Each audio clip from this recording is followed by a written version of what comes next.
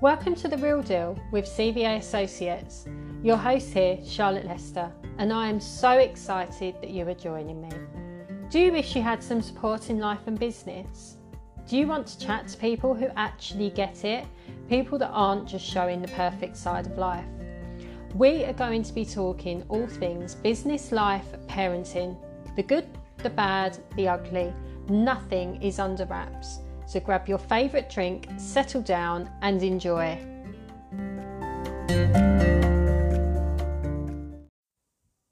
The word content repurposing is thrown around a lot. But do you know truly what content repurposing is and how to do it right? This week, I am going to be going through 6 common mistakes that people make with their content repurposing strategy and why you should avoid making the same mistakes. Number 1, not being consistent. So what I mean by being consistent is making sure that you're putting your content out at the same day and the same time every single week. You need to make sure that you're keeping the consistency up and tracking the metrics, of course. So you could have a strategy that's for 90 days that says that your content is going to go out every Tuesday at 9 a.m. Make sure that you follow that. It needs to go out every Tuesday at 9 a.m. for you to be able to get a true overview of what's working for your audience. Of course, if you look at your metrics and you think that there's something that could be changed to accommodate your audience, then do that. But make sure you are giving it at least 90 days to actually build a firm, consistent ground that you can actually work off. Number 2, lack of planning. So you need to have lead content. You can't chop and change. So you need to make sure that you're sticking to the main piece of content that you're going to create every single week. So are you starting off with an audio? Are you starting off with a video?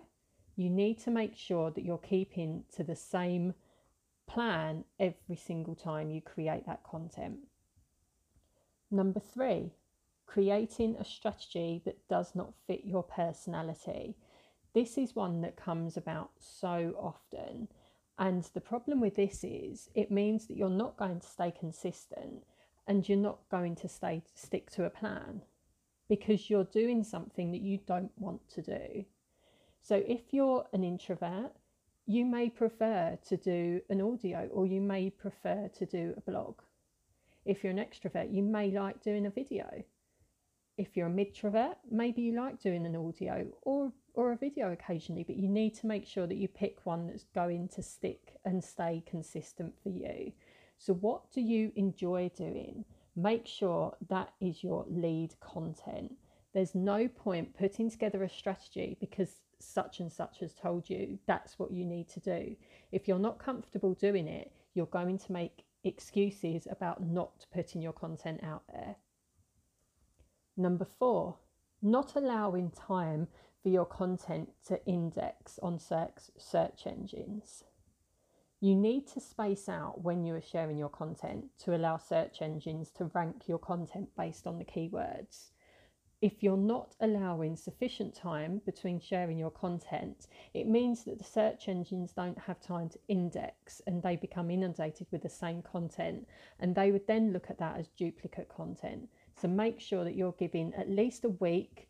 Ideally, it should be a couple of weeks between sharing the same piece of content out. This doesn't mean that if you're putting a blog post out, you shouldn't then put the video out. Because they're different pieces of content. It just means if you're doing a blog, you should then allow at least a week before you then share that blog to other sites. Number 5, being unrealistic with your time blocking. So you end up rushing the content and it becomes a bit slack in the quality that you're providing.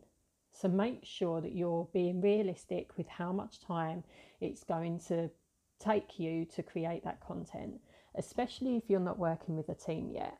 So make sure that you are putting by the amount of time that it's going to take you to create your lead piece of content and then put it into the additional content strategy that you're going to follow for repurposing.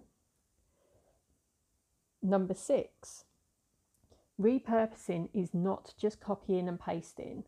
Please don't make that mistake. It doesn't mean that you just copy and paste the content across all platforms, because depending what platforms you're using, and if you're using email marketing, your audience are going to take the content in differently. So don't just bombard your audience with copied and pasted content. That's not going to work. You need to make sure that you're repurposing it for that specific platform. For an example, if you're writing a blog post, that's going to be more long form content.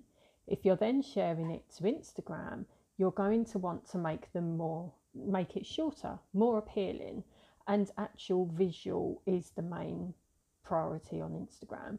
So make sure that you're bringing your audience in with a really good visual and then a snippet of that blog post. Don't just copy and paste. And a bonus tip, you're not creating content for each of your customers' journey steps. So by this, I mean you're not following your content marketing model. So for instance, I would use the AIDA model, which is attract, interest, desire, attention, and retain. You need to be able to create content for each of those steps that's going to keep your audience engaged and going to keep them coming back for more.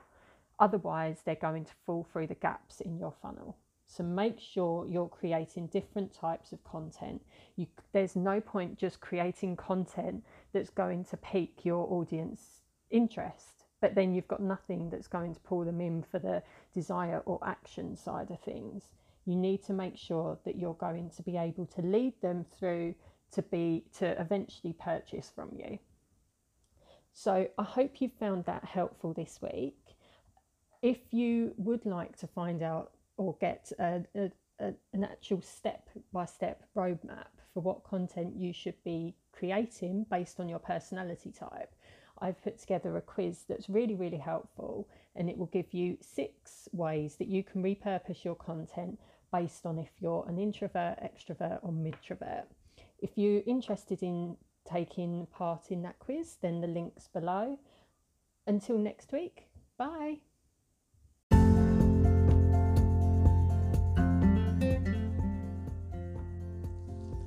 Well, that's it for this week. I hope you enjoyed today's podcast just as much as I enjoyed making it. Don't be sad, there is plenty more of goodness to give away, so be sure to listen to next week's podcast. Oh, and make sure that you subscribe so you do not miss a thing. And pop by our website to see all the other amazing content we have put together just for you. Until next week, bye!